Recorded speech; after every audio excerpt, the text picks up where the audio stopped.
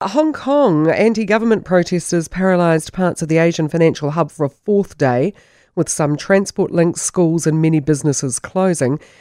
As police warned of a rise in violence to a deadly level, protesters have torched vehicles and buildings, hurled petrol bombs at police stations and trains, dropped debris from bridges onto traffic below, and vandalised shopping malls and campuses, raising questions about how and when more than 5 months of unrest can be brought to an end. Nicholas Scroffman, who is a lawyer who has practiced law in Beijing and Shanghai, is also a writer for the South China Morning Post. I spoke to him earlier.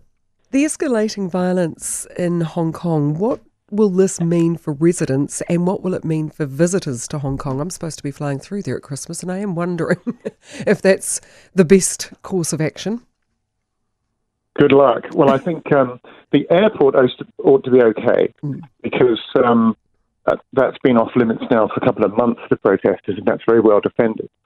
But for people who are living in Hong Kong, they are experiencing disruption, and the message you get varies depending on the political stripe of the person you talk to. So there are people who seem to be very motivated to say, well, you know, we can get to work, it's a bit more difficult, but Monday to Friday we're usually okay. But others say, you know, the disruption affects them much more. So it does depend on who you talk to. My own view is that it is clearly being very disruptive, and especially in the last few weeks, and it's getting worse. At what point do the Chinese authorities, not known for their tolerance, snap? Very difficult to say. I mean, the Financial Times predicted that they would go in armed. They referred to the People's Liberation Army, more likely to be the People's Armed Police that go in if anyone does. But they have held off, despite predictions from normally quite level-headed journalists. So it's very unpredictable. They seem to be letting it blow off steam, and perhaps they are hoping that the movement will just die out by itself. Well, especially given that the extradition laws have been changed, which was the catalyst, wasn't it, for the protests?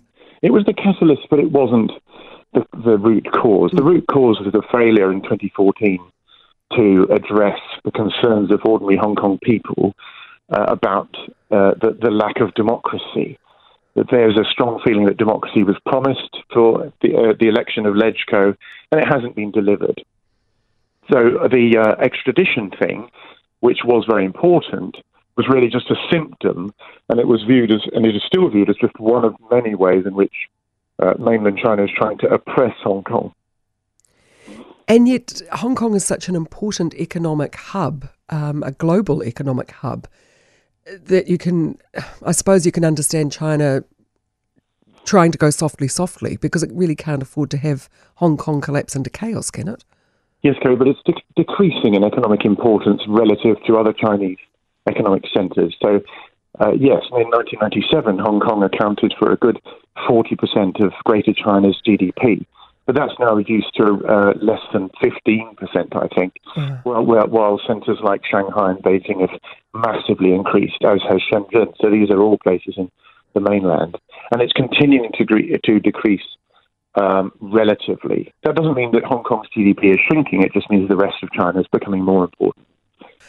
So in terms of trying to broker some kind of resolution, are negotiations ongoing, or are they just hoping it'll blow itself out?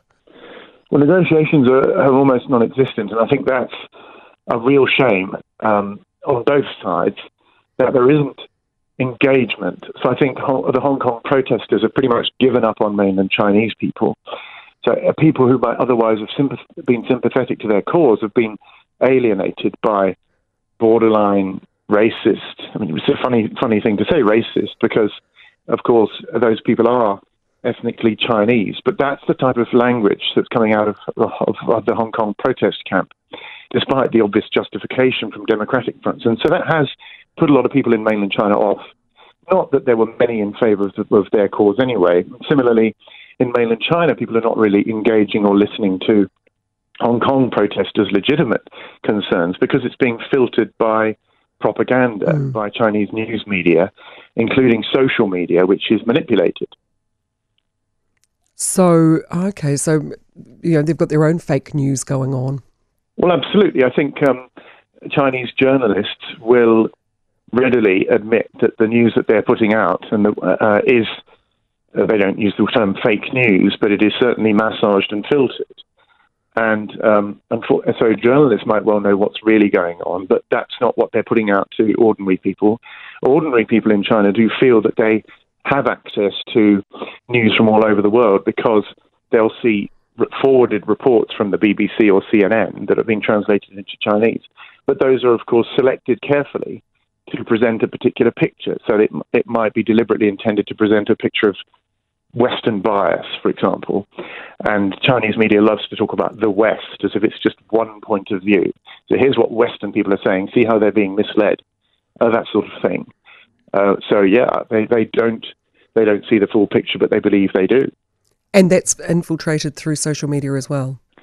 Absolutely. And you'd think that social media would be a place where there's absolute free expression, but there isn't, because the main social media providers in China, those controlled by Tencent or Alibaba, so most famously WeChat and Weibo, but really WeChat, those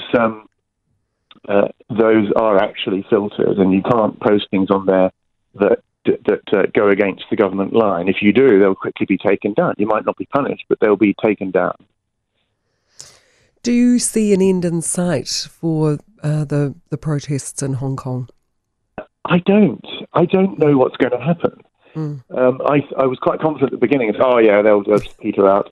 But they didn't. They became more violent. And then I started thinking, there's going to be a crackdown. And then that didn't happen. So I don't know what's going to happen. Which is about the most honest answer we're going to get on it, I imagine. Nicholas, thank you so much for your time. You're welcome. That is Nicholas Groffman, who is worked as a lawyer in Shanghai, Beijing, and is also writes regularly for the South China. It's just fascinating what's happening over there. I find it bizarre that there seems to be this impasse where, what are the Chinese authorities waiting for? I mean, they really haven't been known for their tolerance. And I'm pleased. I'm pleased it hasn't turned into a out-and-out urban warfare, but I would love to know what the end game is. Pierre writes, it's about time China got stuck into the protesters in Hong Kong. They do see themselves as completely different to mainland China, completely different culture, completely different set of values. But there are sympathisers within Hong Kong as well. And it's just been going on for such a long time without any obvious end in sight.